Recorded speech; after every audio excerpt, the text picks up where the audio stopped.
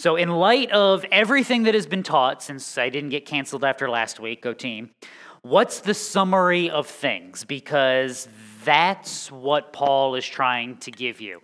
So compared to last week, this should be like non-controversial, but I make you no promises. I can always manage to say something controversial and offensive, can't I? Oh, I got the shrug. Oh, yeah, probably. Yikes. All right, it's going to be one of those days. Now, much of what is in today we have actually covered before in the letter, but if Paul goes to the trouble of going over it a second time, you know what we're going to do? We are going to go over it a second time because it is for your good and for God's glory. So you ready to have some fun?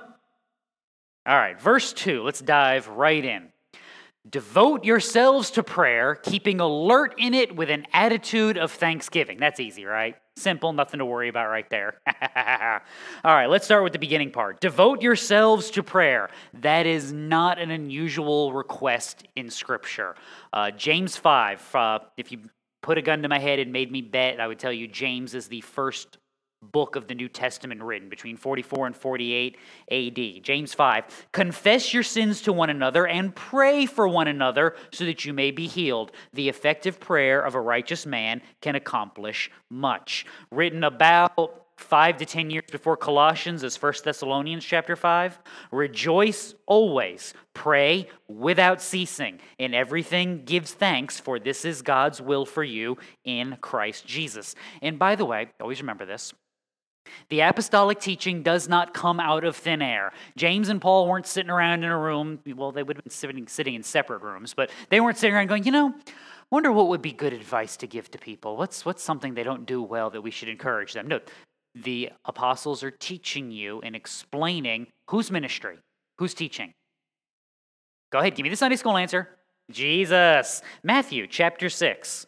When you pray, you are not to be like the hypocrites, for they love to stand in the synagogues and on the street corners so that they may be seen by men. Truly I say to you, they have their reward in full.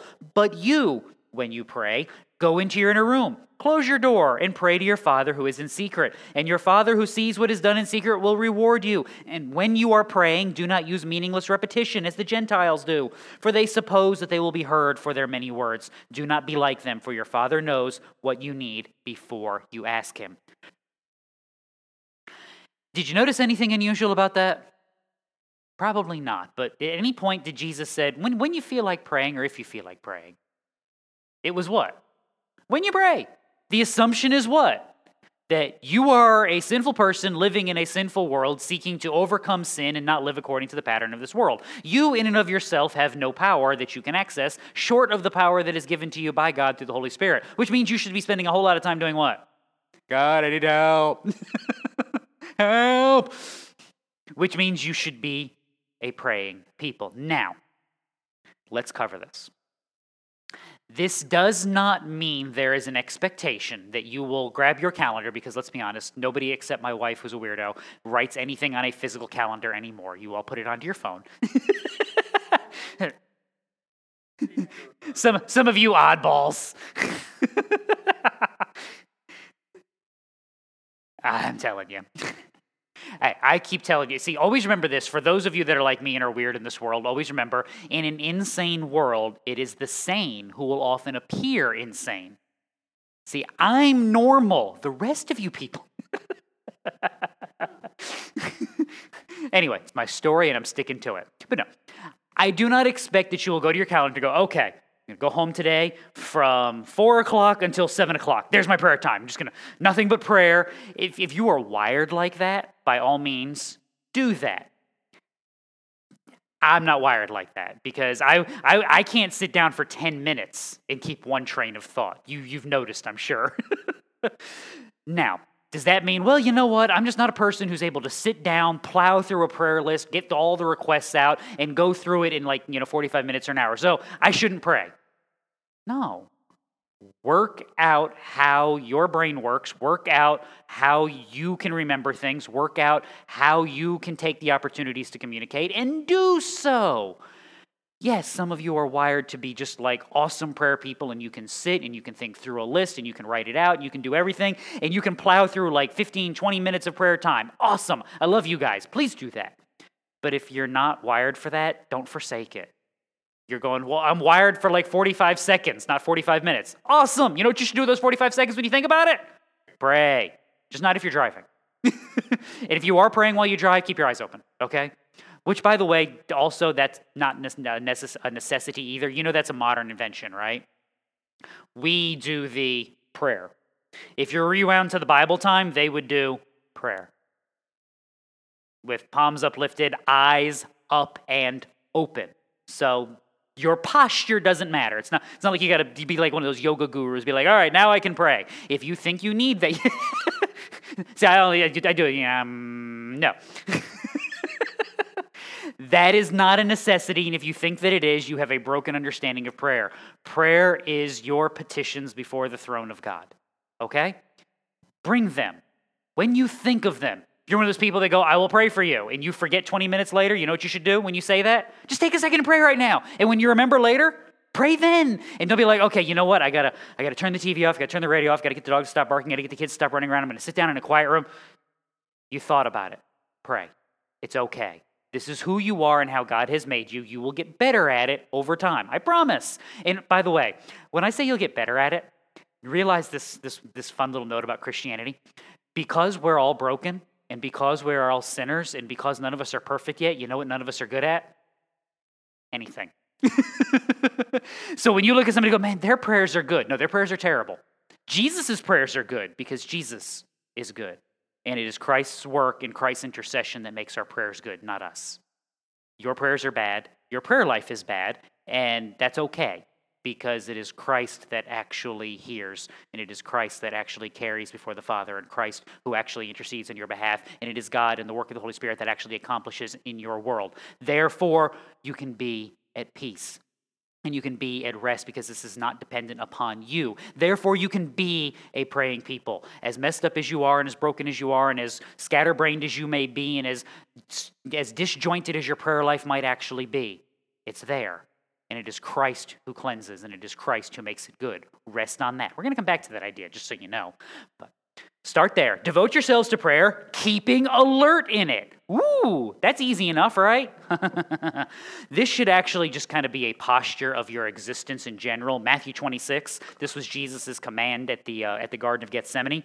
Keep watching and praying that you may not enter into temptation. The spirit is willing, but the flesh is weak.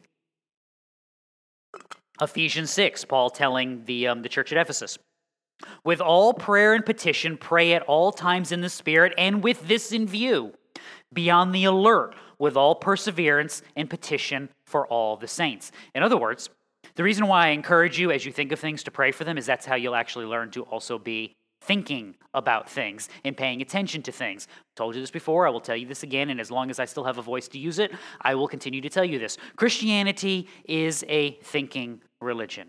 You cannot be on autopilot in a sinful world. If you do, it's kind of the equivalent of like just take a boat and drop it in the ocean and then turn off the motor. It'll be there when you come back, right? No, it'll be where? I mean, I have no earthly idea. This is why I love stories of like ancient navigators and stuff, because if you get like 2 or 3 cloudy nights in a row and a stiff breeze, you know what they don't know anymore? I don't know where we are, because we don't have GPS, and until I can see a star and actually figure out where we are on the charts and know what day it is, I got no clue.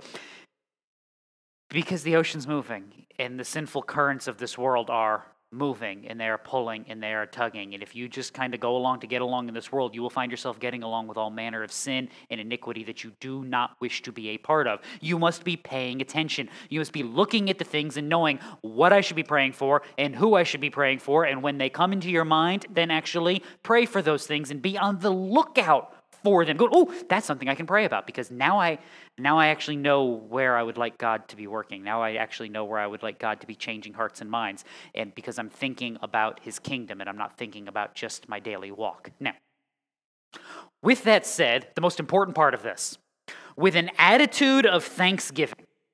The reason why I say that is the most important part, because if you are actually devoting yourself to prayer and you are paying attention to the world around you to see the brokenness and the needs of the people that you care about and the sin that they encounter on a daily basis, I dare you to have a grateful heart. And I'm only mostly kidding about that, because what's the temptation? The longer we look at this world, the more we start thinking what? Anytime now. I got some wood in the back. You want us to start building another boat? I mean, think we can pull this off? I mean, I'm good with this plan. You start to hate the world and their sin, and you start to get bitter, and you start to get angry, and you start to get upset because you're actually seeing the world for what it is. Always remember, Christian, our charge in this world is to see the world for what it is and love it anyway. To see the world for what it is and actually have mercy and grace and trust in the God who has redeemed us, knowing that our struggle is here, but that our peace is in his kingdom. This is why I'm forever reminding you about looking forward to a kingdom. Because if you don't, you start looking around at the stuff here. And you start going, why isn't this better? Why is this so bad? Oh my goodness, what are you people doing? Remember that whole we're broken and it's broken thing? That's not just you, that's everything. And if you struggle with the benefit of the Holy Spirit, having an anchor for your souls, what happens to the other ships upon the ocean that have no anchor? What are they going to look like on a daily basis? Now, as you see that, remember our math equation. For every look at yourself, take what? 10 looks at Christ. For every look at the world, take 10 looks at Christ again, and be reminded that this is not the end of things. There is coming a good kingdom. There is coming a righteousness from God where sin will be undone, and that means I can still walk here. Galatians 6 reminds you, let us not lose heart in doing good, for in due time we will reap if we do not grow weary. That growing weary is talking about trusting in God. We're recognizing that we persevere to the end because we persevere in the power of the Holy Spirit, trusting in the work of Christ, knowing the plan of the Father. We walk daily in his power, that whole devoted to prayer thing. And because of that, we will make it to the end because it is him. Remember, I haven't told you this about. Remember that dragging analogy? You know, my joke about the footprints in the sand, that because it's always every Christian bookstore. Actually, they don't even have those anymore, do they? No. So those of you that are my age and older, you actually remember, since the kids are all over there, you guys all remember the Christian bookstores, and there's always that one section of every Christian bookstore that has the mugs and the little motivational speakers. And I always remind Cameron every time we see those that every dead body on the side of Mount Everest was once a highly motivated person. Every time I see those motivational speakers on how to live, posters on how to live, be like, always remember that you have to be wise. You don't want to just be brave. You have to actually be wise in the world. But there was always the footprints in the sand, and during the hardest times of my life, there were only 2 sets of footprints, and that's when that was when I carried you. If that was going to be actually accurate for most of our walks, it'd be like, why are there 2 drag lines? That's the Holy Spirit going, because those were the hard parts in your life where you were arguing with me, and I just clubbed you in the back of the head and dragged you through it. Come on, here we go. We're going to make it. I don't wanna. That's most of the work of the Spirit. That's actually the discipline, is God carrying you through. That's why I joke with you that there are times with your kids, they need a hug, right? There are times they also need what? Stop it. There are times with you in your difficulties in life when you need some encouragement. You need to be uplifted. There are also times, stop it. There are times when you need to... Don't look at your wife. There are times when the mama bird needs to do what to you, little baby? Yeah, you need to be booted out of the nest so that you can actually go and do what you're supposed to do. This is the work that the Holy Spirit is doing daily. This is where our hope lies. This is where our trust is that he is accomplishing. He is building up. We're not changing hearts and minds. He is changing hearts and minds. We are walking faithfully, proclaiming the gospel, trusting in his work, and knowing that no matter what else happens, that because of that, we will persevere to the end, and that ending will be good. So, with that said, we can continue verse 3. Praying at the same time for us as well. Paul's just happy to be included. I love that. While you guys are praying, if you don't mind, pray for the apostolic work of the church, the planting of churches, the building up of the kingdom, the ministry of the Holy Spirit, and just all of that, if it's not too much. Now, I like that for this reason. This goes back to our initial discussion on prayer. You're busy people. You have busy lives. Why do we have calendars? Because if you're like me, if it does not make it to the calendar, you know what happens to it? Yeah, I don't know what happens to it either because it's not there anymore because it doesn't exist. If I can't see it, it doesn't exist. That's why someone will tell me about something. If I don't immediately grab the phone and start typing, as soon as I get this saved, because I save it and now it's off into the cloud and trust that Google doesn't lose it, and then Google gives it to the CIA and whatever it is they want to do with my calendar, I don't care because I'm not that important. But if I don't do that, it's gone. I don't like that. I want to remember things. I want to be able to remember all the prayer requests. We joke every single month we take up a benevolent offering. About 10 months out of the year, Mike has to remind me, hey, it's benevolent today. And then there's 1 month a year where Mike's like, we're doing benevolent today. And I'm like, no, that's next week. I mean, how long have we done lunch on Fourth Sunday? And yet people will, is it this Sunday or next Sunday? I mean, this is humanity. This is just how we are. You're busy people with busy things. When you remember them, pray for them.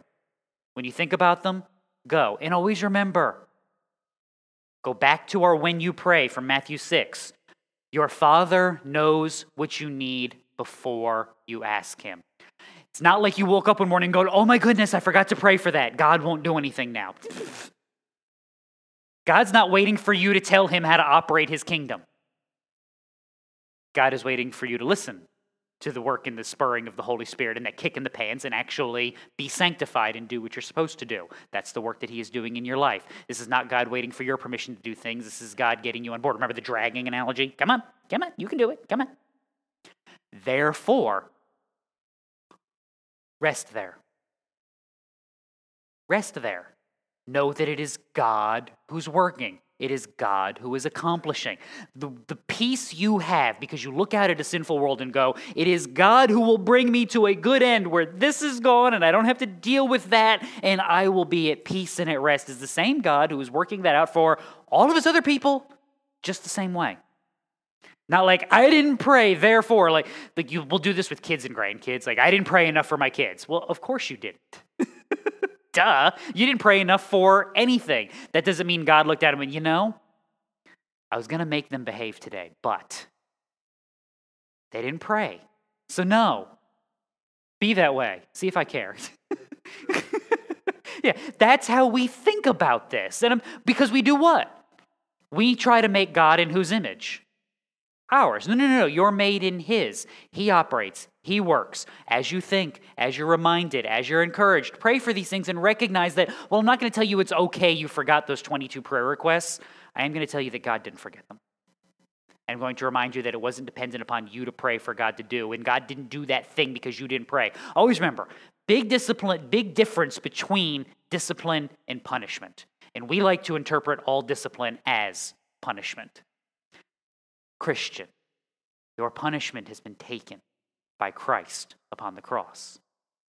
The difficulties and the hardships you experience now are not punishments for your sin. They're discipline that prunes and purifies you from your sin. There's a difference between those things. The difficulties that come aren't because you've been punished because you didn't pray enough. They are the difficulties and trials of this world, a reminder that this is not our home and that there is coming a good place where this will be undone and where God will reign and goodness will dwell in each and every thing.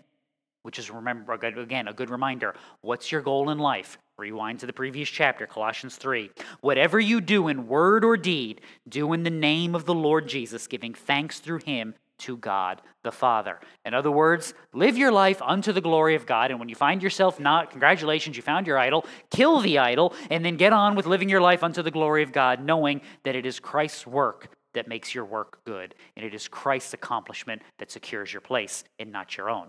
So, praying at the same time for us as well, that God will open up to us a door for the word so that we may speak forth the mystery of Christ, for which I have also been imprisoned. That's a fun little reminder right there. Remember, this is one of the prison epistles. All right, in case this is not obvious, that means this is a letter that Paul is writing while he is in jail. Now, if you were writing a letter from jail to Christians asking them to pray for you, what would you ask them to pray for? would like to get out of jail, please. Someone roll doubles. Oh, come on. None of you got that joke.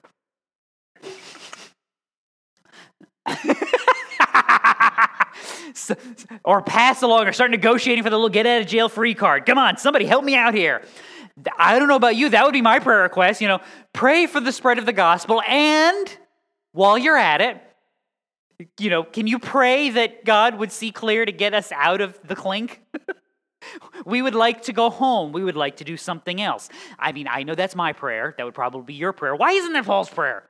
Paul's just making us feel bad. We've been Jesus juked.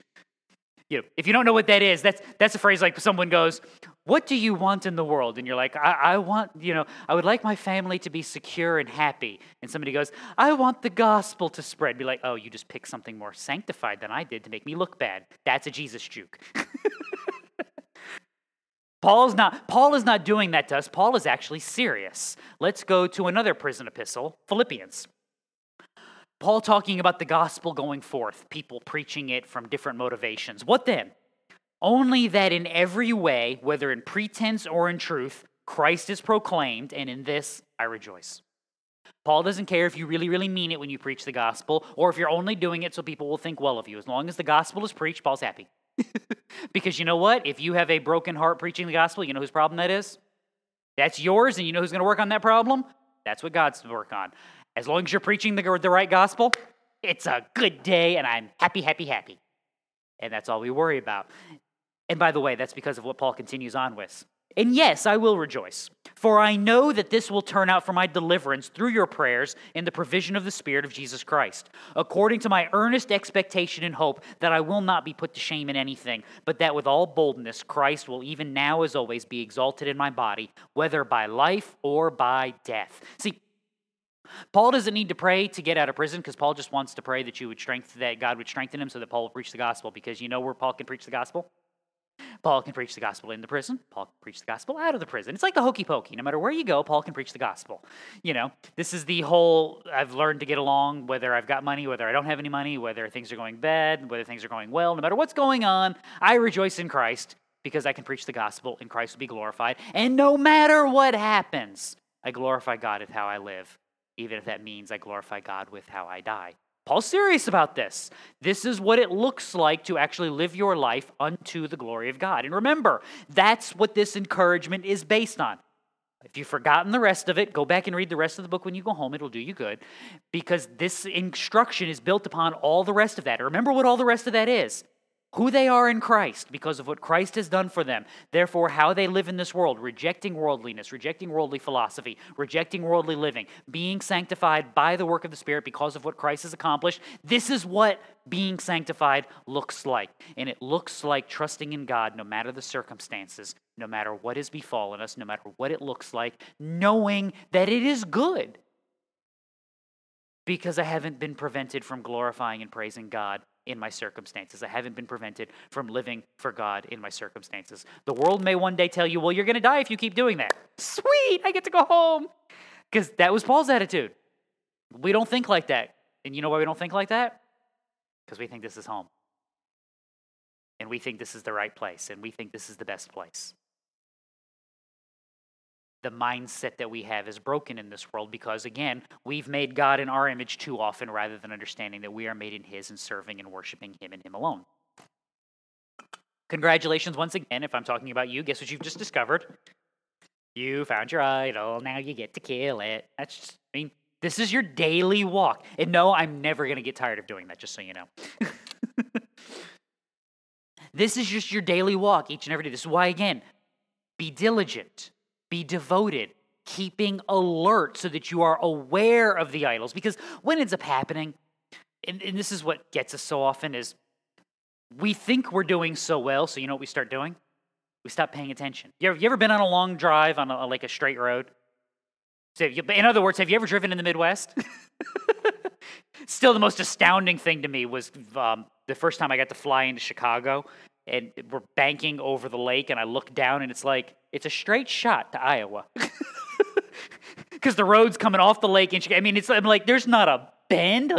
And then I'm starting to wonder, how did they do that? Because I've seen the quality of the work that DOT accomplishes, and it's like, how did they pull off just a straight road? But anyway, just what happens? You be cruising along, and what do you start doing? You just tunnel vision. And some people are like, hey, did you see the 40-foot cowboy by that gift shop on the side of the road? And be like, what? No. And everybody else in the car is like, how did you miss it? I was looking that way. I don't know how I missed it. Then you look in your rearview mirror and you see it and you're like, whoa, okay. Wake up. Okay, here we go. Start looking around, paying attention to what's going on around me. This is what we do in the Christian life. We're doing well. We haven't found any problems lately. We haven't discovered major sin areas. Everything's good. And that's a reminder. There's the discipline of the Lord. Congratulations. Now you pay attention. Now you evaluate. Now you look. Now you can do the work again. This is the reminder. Constantly thinking, constantly evaluating, constantly paying attention. Because again, the pull of the world doesn't stop. It doesn't take a break. So when you stop paying attention, that's when the pull starts moving you along. And we talked about this in Sunday school before. This is the warning that I always give people. Nobody has ever just like run off into sin. Well, I better not say nobody. Because somebody be like, oh yeah? Oh yeah? But let's be honest, nobody has ever just been like, there's sin 4 miles that way. Yeah! What's happened is you just kind of stopped paying attention and the world pulled and you weren't paying attention and you thought you were doing okay. And next thing you know, you look at them and you're like, oh my goodness, how did we get here? That's typically what happens. Okay, you know where you are, you know where you're supposed to be, and more importantly, you know how to get back. So, return to the road, start again, know that it is Christ that cleanses, it is Christ that makes you good, trust in his work, and get back on the path. And congratulations, the road is now straight again, and you are in the right place. This is how Paul is living day in and day out. This is what he wants to be strengthened, by the way, to do. Because Paul in his, let's see, is this a word? What would be the word for living in your apostolic way? Is apostolicity, is that a word? It's not. It is now. We have decided to make up our own words. He's not perfect. He's not, completely sanctified. He has struggles and he has difficulties and he has trials and he has sin, and he wants the work of the Holy Spirit, and he wants you praying for that work because he needs those prayers. We need those prayers. I need those prayers. You need those prayers. This is why, again, I say, when you think of them, pray. Because that's when you thought about it. And that's when it was a concern for you. And that's a good thing. And that's what he wants. What does he finally want? Verse 4. That I make it clear in the way I ought to speak. See, if anybody should understand the gospel and be able to communicate it clearly, it's probably the dude that's basically got Leviticus memorized, right? I mean, you would think. And yet, what's the worry for Paul? That who's going to get in the way?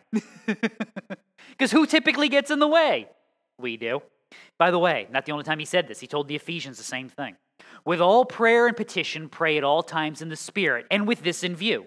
Be on the alert with all perseverance and petition for all the saints, and pray on my behalf, that utterance may be given to me in the opening of my mouth to make known with boldness the mystery of the gospel, for which I am an ambassador in chains, that in proclaiming it I may speak boldly as I ought to speak. This is always one of those things. You've never had that moment where you've been explaining something to someone or you've been telling someone something and then you go home and go, ooh, why didn't I say it like that? Or you've been arguing with somebody and you're like, that was the thing. Why couldn't I think about that? Well, you know why you couldn't think about the thing? You weren't ready for that argument. You weren't ready for that discussion. You weren't prepared for that at the time. If you had prepared for it, you know what happened? You just said that thing. And the next time that problem comes up, you know what you're going to remember? That one thing you should have said. You know what ends up happening? It never comes up again. Exactly. This is again, though, why I tell you to be a people of prayer, to read your Bible, to pay attention to things, so that when the time comes, the Holy Spirit's going, ooh, we got that. Here you go. Remember that thing you read 20 years ago? There it is. That's why I can laugh about, it's in the Bible. Better to live in the corner of the roof than in the house with a contentious woman. And some of you were like, what? It's in there. Why do I remember that that's in there? Because I have a weird brain that remembers all the stuff that I can pick on my wife about. my spiritual gift. You're being contentious. Do I need to move upstairs? Luckily, that's the reaction she has to me, because otherwise this would not work. Because there's a low bar of things that I take deathly seriously, so she has to have a sense of humor and be a saint, otherwise we'd be doomed. Look, I've told you before, pray for my wife. Why? She's married to an idiot. Okay.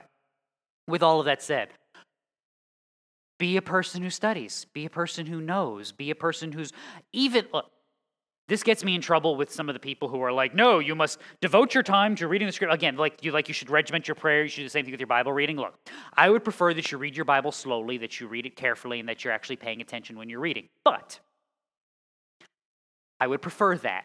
I will settle for, I'm just reading today because I need to read my Bible and I know I should. While I don't want you to do that 7 days a week, if that's today, I'll take it. I mean, people ask me all the time about Bible translations, and if you want to know about quality of translations, I will be glad to have that conversation with you. You know what the best Bible translation is? The one you'll read. The one you'll actually read. Would I prefer you get a more literal translation? Yes, I would. If you will read that one, read that one. Now, there is one exception to that, okay? The Message is not a Bible translation, okay? It's a commentary. It is not a Bible translation. It is, what is Patterson or Peterson? Is it Peterson? Peterson? All right. It's Eugene Patterson Peterson. Pick your name. It'll do you good. Yeah. Probably a wonderful guy, but it's not a Bible translation. So that one's out. Other than that, it's a Bible translation. The one you'll read is the one that I want you to look at and read, okay? Would I prefer you get a better one? Yes. Would I prefer you move towards an ESV or an NASB? Yes, but if you will read that, TNIV, which is an awful translation, I'm contractually obligated every time I mention that to do that. If you will read that, fine. I mean, I have that conversation. I'll pick on Vern even though he's not here. Vern reads an NLT, a New Living Translation. I have one. It's a thought-for-thought translation. It gets the point across. There's some wonderful Bible scholars behind it, and they swear by it. I would prefer that you move to a better translation. But if he'll read that one, you know what I tell him all the time when he comes with that Bible? I'm glad you're reading that. Awesome. And when there are differences or questions about translation and things come up, we do what? We talk about it. We figure out what's going on. But the one you'll read is the best one. Because as you read, as you study, as you sometimes just plow through it for the sake of plowing through it, the Holy Spirit can do work. The Holy Spirit can accomplish and can build something up, and that discipline that He gives is sometimes also a discipline to just do things because. And it is good for you, and this is part of our Christian living, is loading up on the ammo and making sure that we are prepared in this world and setting ourselves up that the Holy Spirit, again, actually has something to draw from. That promise that the Holy Spirit will tell you what to speak is not just, you're just gonna turn into Charles Spurgeon on the day you're drugging before the courts. Start quoting. That's not what that is. It is what you'll need when you need it will be there because of that dragging work that the Holy Spirit has done up until that time. So if you can add to that, if you can strengthen that, please, by all means, do. So, Paul's not done yet. Conduct yourselves with wisdom toward outsiders, making the most of the opportunity. Now, this should also be a permanent marker, by the way, the first part of that.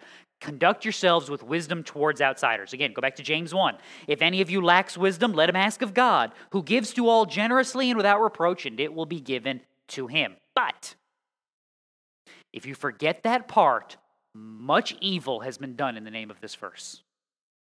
Okay? And I'm going to cover this in just a second. Your wisdom must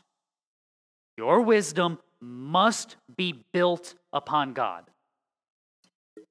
If it is not, you do not have wisdom. Proverbs 9. The fear of the Lord is the beginning of wisdom, and the knowledge of the Holy One is understanding. If you start somewhere other than God, you might be smart, you might know a bunch of stuff, you can't have wisdom. Because you don't know what to do with your knowledge. You will apply it wrongly. If you don't believe me, go look at social sciences today. I dare you. You're looking at the world and being like, why don't we know which restroom to use? Because we have started with knowledge, we have forsaken God, and we've gone, we can apply this to the world. No, we can't.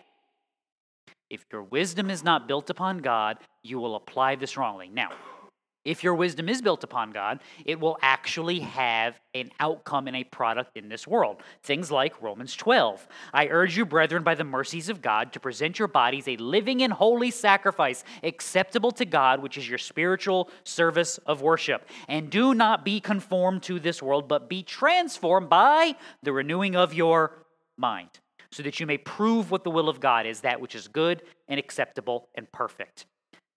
If you do not start there, and if you are not grounded there with your wisdom, you will misapply this understanding, and you will do much, much damage to the kingdom.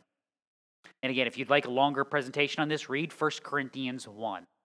The foolishness of God is better than the wisdom of the world. That guardrail allows you to understand the second half of this verse. Making the most of the opportunity.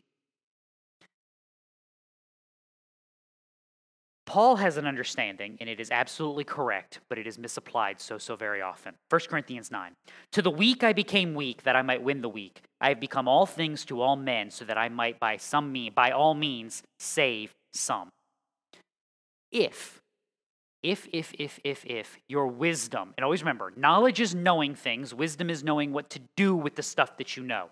If the wisdom you are bringing to your world is not grounded upon God, you are grounding that wisdom upon the knowledge and understandings of the world. The unrighteousness of this world never, ever, ever accomplishes the works of God in his kingdom, okay? What this ends up doing to us so often is we look at the world and go, well, they know how to draw a crowd. They know how to get people together. Why don't we, and now what road are we going down? We'll do this or that in church so that more people will be here so they'll hear the gospel. Won't that be wonderful? See, some of you are rightly going, why? Because you're borrowing from the world and trying to make the church function like the world with a good end in mind.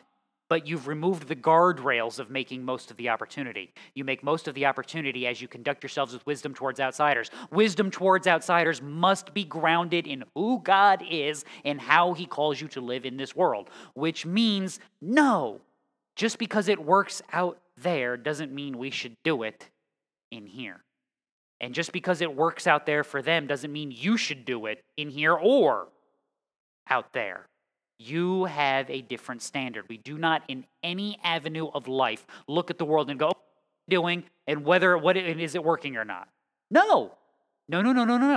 What's our call? Glory of God.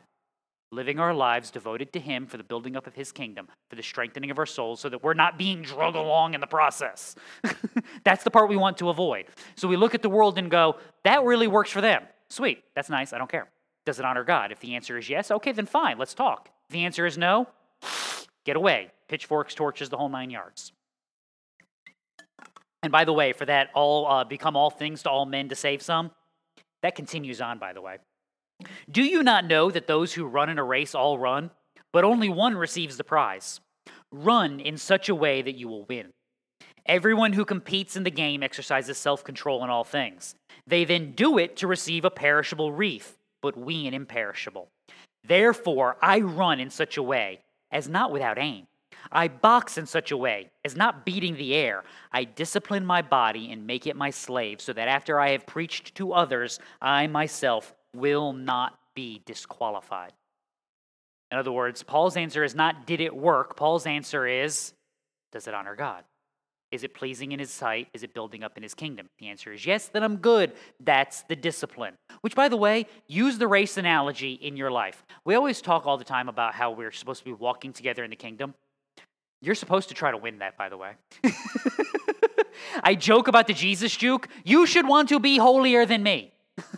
Okay? And you tomorrow should want to be holier than you today. And you should look at the people around you and go, we can do better than this. We can live more righteously than this. I'm not saying it's a competition, but you should treat it like it's a competition. You should look and go, no. We want to move forward. Therefore, this is what we should do. And as we see people moving forward ahead of us, you know what we should be saying? I want to be like that guy when I grow up. I want to live like that. How should I do that? Well, let's look around at my life and see what? What are the sins? What are the things? What are the idols that can be killed so that I can do what? Can avoid that whole dragging thing. Verse 6. This is the conclusion for this little section. Let your speech always be with grace. Otherwise, we will become very, very imbalanced. Ephesians 4. He gave some as apostles, some as prophets, some as evangelists, some as pastors, some as teachers. Why? For the equipping of the saints for the work of service, to the building up of the body of Christ, until we all attain to the unity of the faith and the knowledge of the Son of God, to a mature man, to the measure of the stature which belongs to the fullness of Christ. By the way, he continues, as a result, we are no longer to be children, tossed here and there by waves. Don't throw your kids, by the way. Carried about by every wind of doctrine, by the trickery of men, by craftiness and deceitful scheming. But speaking the truth in love, we are to grow up in all aspects into him who is the head, even Christ. This goes back to that thing we made, or the point we made earlier about how you look at the world and what the temptation is. You stop looking at Christ when you look at the world, you start hating this world. You start thinking of it wrongly. Let your speech always be with grace, as though seasoned with salt. Always with wisdom in mind. Which, by the way, this is why there are no tone police in the kingdom of God, okay? I'm going to say this. Okay, I said I wasn't going to say anything that was going to get me in trouble. You ready? Here we go. I'm going to say something today that's going to get me in trouble. Here it is. You've never said this or thought this. I don't mind what you said. It was, what's the rest of it? Come on. Is how you said it. Now look, is it possible that someone can give you good advice or a good critique in a mean way? Yes, but you know what that means? That means we have two problems to deal with, not one. Because the temptation, when we say, I don't mind what you said, I mind how you said it, what are we really trying to do? Invalidate what you said.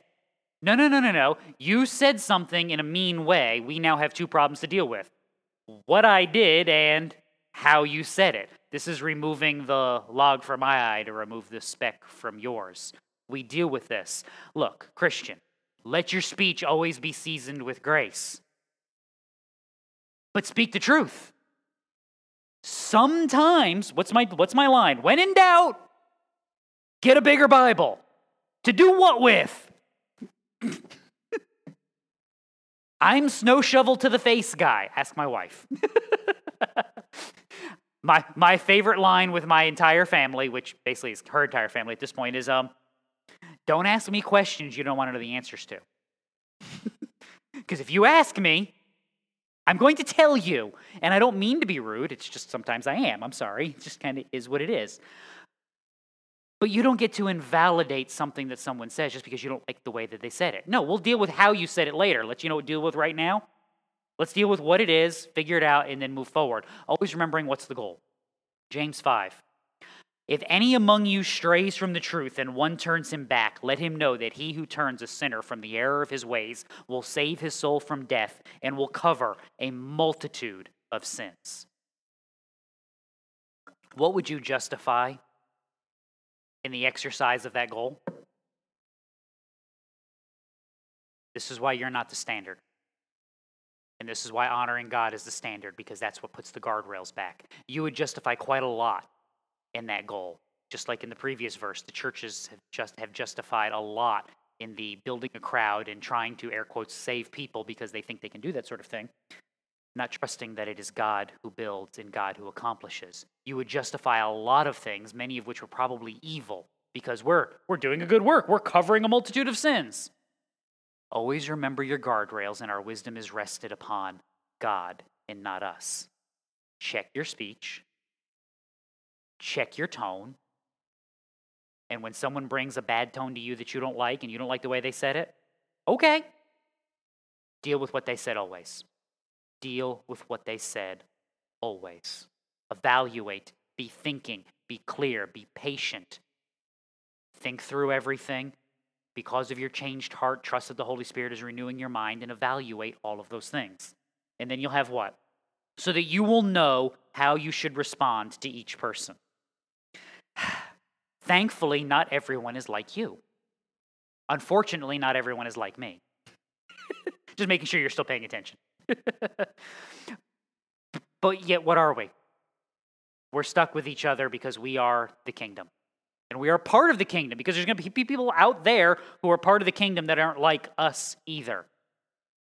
Part of dealing with the other people in the kingdom is actually dealing with the other people and recognizing that they're going to say things in ways you don't like, and they're going to communicate in ways that you're not sure you always understand, and you're going to do the exact same thing.